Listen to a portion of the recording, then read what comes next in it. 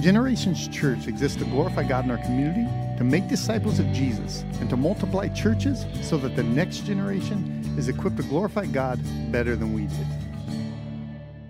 Welcome to the Generations Church podcast. My name is Rob Samuelson. I'm an elder here at Generations Church, and with me, as always, is my good friend and the lead pastor here at Generations, Jeff Luddington. How are you today, Jeff? I am doing well. That big lead up, man, I feel like I need to be wearing a cape to live up to it. Yeah, I was expecting something. Theme music. So we need to get you your own theme music. There we go. See? All right. Hey, what do you have lined up for us today? Yeah, so the last couple episodes, we've been looking at the differences between some of the different denominations and what they believe. We're jumping back into some new questions. Our questions from the classroom series, we're taking questions from high school students, questions that were asked in our classes over at Valley Christian High School. Today doesn't really sound like it's a question that comes from somebody who's just curious. It sounds like it comes from a story. Somebody's been through something and they want to know, how would you answer these questions? So it was the same person. We're going to separate into two questions, but it's dealing with the same subject. Why does God choose to heal some people and not others? And how do people who do such good work for the Lord die young? So what do you got for us? Man, I echo what you said. There's no way this is some random, hey, I've always wondered. I mean, this is attached to a story, and especially when it says, die so young, right? You're like, man, there's just a painful story on the other side of this. And so I think, though this is a Bible podcast, this is I always tell people, I've only got one bullet in the gun. Like, I've got the Bible. That's all I really have. I'm not all that smart. I'm not all that skilled in anything else. And so, yes, we're going to look at some scripture. But I think today is just a heartfelt, how do we deal with hard things that are realities? When I first read this question, there's a verse that immediately just came to mind, and it's out of Matthew 9. It's a very, very common story. It says, Behold, a woman who had suffered from a discharge of blood for 12 years came up behind him, meaning Jesus, and touched the fringe of his garment. For she said to herself, if I only touch his garment, I will be made well. Jesus turned, and seeing her, he said, Take heart, daughter, your faith has made you well. And instantly the woman was made well. And I didn't think of this verse because there's a healing in it. Actually, exactly the opposite. There's really two sides to this short little brief snippet of a passage. And one is that she was healed, and that's amazing, and we celebrate that. The other is that she had 12 years of suffering with this, that she had this bleeding disorder for 12 years.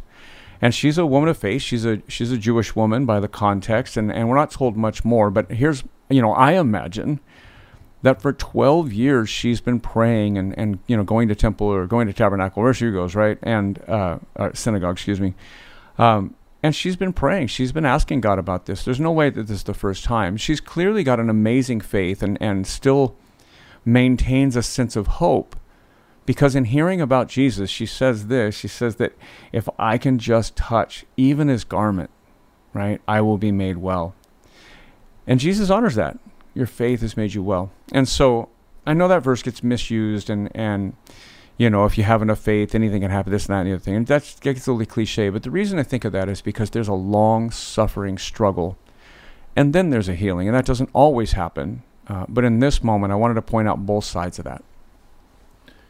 Yeah, and when I read the questions, I had a different verse pop into my mind, different story, kind of combining why does God choose to heal some and not others, and then why sometimes, not just why do the good die young question, but why are the good sometimes not healed when people who are maybe not as good or people we consider evil healed. And I thought of Paul, right? If there's an all-star team of followers of Christ, that's your cleanup hitter, that's your MVP. He's good, yeah. He's the guy. So in 2 Corinthians 12:7-10, Paul writes, So to keep me from becoming conceited because of the unsurpassing greatness of the revelations, a thorn was given me in the flesh, a messenger of Satan to harass me, to keep me from becoming conceited. 3 times I pleaded with the Lord about this, that it should leave me. But he said to me, My grace is sufficient for you, for my power is made perfect in weakness. Therefore I will boast all the more gladly of my weakness, so that the power of Christ may rest upon me. And so we see this great Christian man praying that God would remove something from him, and it not being removed. And we wonder why that is. We see a great attitude from Paul saying that, in my weakness, right, I can turn to God, and his power is enough, is sufficient for me. So why do you think this is true, that it seems like it doesn't really matter if we're followers of God or not, that as to why we're healed, or if we're healed, if we're not healed? Yeah. I would say this. We have an example of a woman being healed by Jesus, right? We have an example of a follower of Jesus who prays, and what he gets is a different answer, not a healing, right? And if there's anybody, like you said, if there's an all-star in Christianity, which there's not, but I mean, if there is, and we try and make him an all-star for sure, Paul's it, right? The most influential Christian other than Jesus is clearly, is Paul. And he struggled with this, but then after prayer, after repeatedly praying, Jesus teaches him a lesson, says, my grace is sufficient for you, right? And so, there's a lesson for Paul. Now, what happens, I guess, or why is this true, or why do some get healed and not others? And I would say this, that is a perspective question, right? And so everybody, this is simple, but everybody dies, right? And the reality of living in a world that is corrupted by sin means we will all die, right?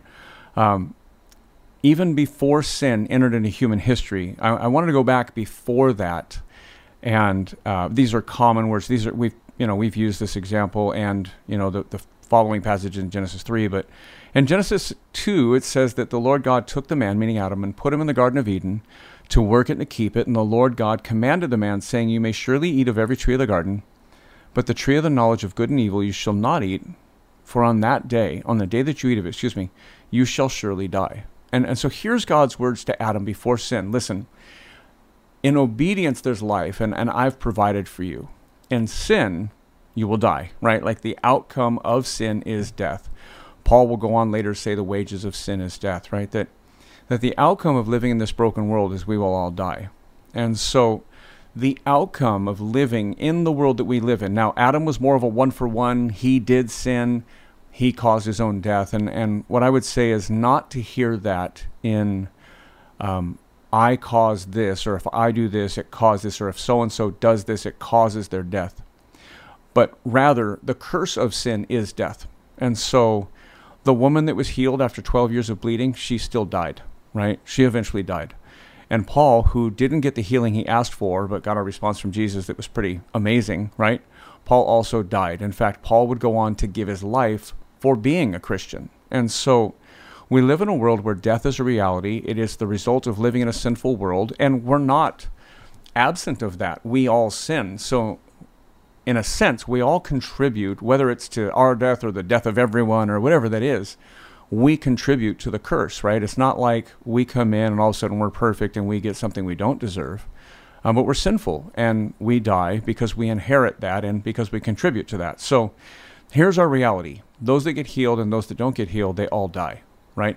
Even those extraordinary, miraculous cases where Jesus raises little Tabitha back to life, or Lazarus back to life, well, they all went on to die, right?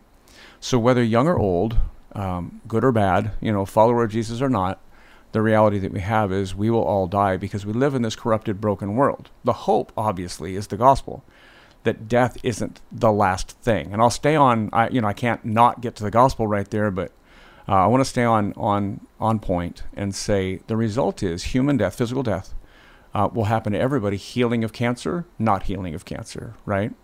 And so that leaves us in this place of really, how do we live inside that broken world where we may get healing, where we may not? Right, and I think most Christians have stories in this realm, with just things they've struggled with, things they've dealt with. Just to share one of mine, I had a younger sister, a year younger than me, grew up together. She ended up getting married, moved to Las Vegas, and in her 40s was diagnosed with breast cancer, stage 4 breast cancer, and it was just a devastating thing for the family. And we prayed and prayed and prayed, and we, she was prayed over by the elders of our church, the church we were attending at the time, and just kept getting worse, and lasted 3 years. And we had some good times during those 3 years, but not a lot of positive news. And it was a struggle to look at her and say, okay, good Christian mom, wife. She had 2 kids in high school and middle school. One in high school, one in middle school. Belonged to a church, was in Bible studies, and just probably the most selfless person I've ever met. Was willing to go out of her way to help others. And you look at that, and you just the questions just keep popping in your mind. Is this fair? Is this right? Some lessons I learned during that time and through that ordeal. Number one, obviously, being a follower of Christ does not exempt us from suffering. That we have to go through that. But what I did notice, because there were people close to her who were not followers of Christ, were not Christians, it was quite a blessing to have certain things that I was able to go through to help me with those, to help me to endure, to help me to persevere. Just the hope that I had in her, being able to spend eternity with Christ. The understanding that there was a purpose through all of it, even though I didn't see it at the time. We were able to better endure it and make some sense out of it than people who didn't have Christ. I did learn that a lot of Christians say a lot of stupid things trying to be helpful when you're suffering, but they just weren't helpful. Yeah. And I actually did have somebody tell me, well, maybe she just needs to repent of a certain sin. Oh, yeah. And that was devastating to hear. And the sad part was it was a student who said it. Her mom told her to tell me that. And I thought, how do you answer that? But just, sometimes it's you don't want to hear there's a purpose, right? You want to know what that is. And so when you comfort people, just, there are ways to do that, to acknowledge their suffering. And I think the other is that as a follower of Christ, I know God can take really difficult things and turn them into something good, but that doesn't always happen right away. And sometimes you just have to be patient, and you just have to keep your eyes open and look back and say, okay, what has God done from here? And I've definitely seen some blessings that have come out of that. It still is painful, but there is some positives in there, and you see God's hand at work. So that was helpful for me. Yeah, thanks for sharing that. I know that my story and my wife's story is pretty public, and most people know about it. But if you're listening today and you haven't heard a whole lot, and you've never heard of me, just stumbled across this thing, or you're here because Rob Samuelson is amazing, and you're listening because of that, and you don't know who I am. I would say this, man. My wife and I have been married for 22 years, and just over almost 3 years in, she got sick. She got chronically ill, and October, I want to say October's either 19 years or 20 years. So I'm going to go with 19 just so I don't overstate it. But either way, man, we're talking about 2 decades of her being primarily bedridden. And there's not even a good diagnosis. And, like breast cancer is a clear diagnosis. We know what it is, like you shared your story. This is a chronic issue with pain, and that she has some balance issues, some other things. But the main thing is that she has got this chronic pain that is persistent and crippling at times, and just keeps her often bedridden. And she was young and smarter than me and more successful than me. And healthy, and everything was overnight. I mean, literally, we went to bed one night, everything was normal, and woke up in the middle of the night, and everything was wrong. And October this year, and so, if you're listening to this in the future, it's 2021, and so October 2021, I believe, is 19 years. And I think some lessons I've learned, I've had a long time habit, many, many years, of getting up early in the morning and praying. And there was a season a while back where I would just get up and I would go out and I'd sit on my couch. And I remember like it was yesterday. And the language I always tell people is I ran out of words. Like I had prayed every prayer I knew how to pray about Lisa, and said every word, every different way I could think of, to ask God to help her not to suffer each day. Excuse me. And I probably just discovered in a brand new way the Psalms. And the Psalms helped me get back to prayer. And what I learned was that there were some people in Scripture, David is an amazing example. The sons of Korah, others, just pour out their hearts before God. And and don't necessarily always have a resolve in it, right? Like they don't necessarily have a good answer. Man, there are just so many of, I think, you and I were talking before we started recording, man, Job and others. There's so many prayers out there where the prayers are just like, why? Like this just doesn't work this way. Like, I just don't understand this. And so I learned that prayer can be, other than just me asking, it can be, really me pouring out my heart to God. I came to the conclusion that I knew that everything I knew about God was true, that God is good, that God can heal, that God is God. And that all those things were still true even when I didn't, and I'm just going to say this like a little selfish kid, but when I didn't get my way, God is still God, right? And I really did have to learn that lesson. Now, I've heard Lisa share this so many times, I feel comfortable speaking for her on this, but my wife would tell you after this long, and it's her that's enduring it, that there are many types of healing, and that God has healed her of other things, that God has done amazing work inside of her and in her and through her, right? That she has experienced an amazing time with God even in the midst of it. And so someday hopefully she'll be able to share more of that with whoever's listening. But my big takeaway, man, I think of Hannah in 1 Samuel. It's the opening story for Samuel 1. And we read this story of these faithful people going off to worship, just constantly going and worshiping God. And it tells a story of Hannah who can't have children, and all she wants to be is a mom, and she weeps and pours out her heart. And it says, in verse 12, it says, and she continued praying before the Lord. In verse 15, she's talking to a priest, and she says, I've been pouring out my soul before the Lord. And she's asking, yes, she's asking for this barrenness to be healed. She's asking for a child, but she also pours out her soul before God. And so I would say this, whether it's you that is suffering or you're praying for someone else, or it's you that have lost somebody, and like your example, Rob, I'd say continue to pray. And what I had to learn is that just really my prayers weren't just about that. They were about me and what I was learning through this and what I was struggling with and how I understood God. But just like the woman who struggles for 12 years and then immediately is healed, there's always hope, right? There's always hope. But there might be something greater in it, like Lisa has learned through, and like what Paul says, really. The God answers in the midst of that, and sometimes it isn't what we're asking for. It's something other, but God's way is always good. And your story was a story of perspective. And there may be more there that God is trying to do than we can see today. Yeah, this is, and again, it's a story, or it's a question I think that comes out of struggle and just confusion and things like that. And so I hope we've shined a little bit of light on that. I'd like to kind of point to, and by the way, if you're struggling with something, please feel free to contact us. Yeah.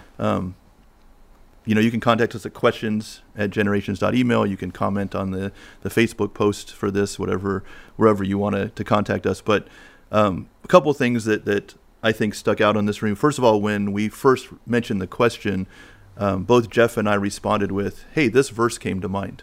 This story came to mind. And so I think it's important for all of us to know the Word of God, right? Study the Word of God, understand it. I tell my students, when you're not in the midst of struggles, when things are going well, that's the time to build that relationship strong so that it's strong when you hit those struggles, because they're going to come sooner or later. So to be able to say, oh yeah, that reminds me of this. When my sister was struggling, one of the a quote I found that I really liked, and I shared it with her, was the idea, what God reveals to you in the light is still true in the darkness. And it was that idea that when things are going poorly, when you're struggling, those things you know about God to be true, as you mentioned, are still true. And so cling to those things. We want to thank you for listening. If you have questions, as I mentioned, questions@generations.email.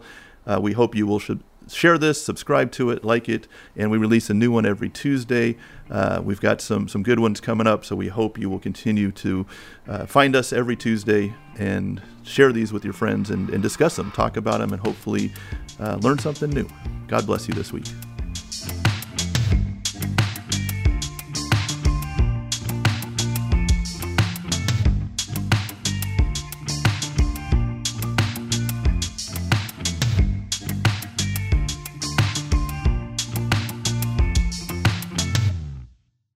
For more information, visit our website at genfamily.church, G-E-N, family.church. You can also follow our social media accounts at Gen Family Church.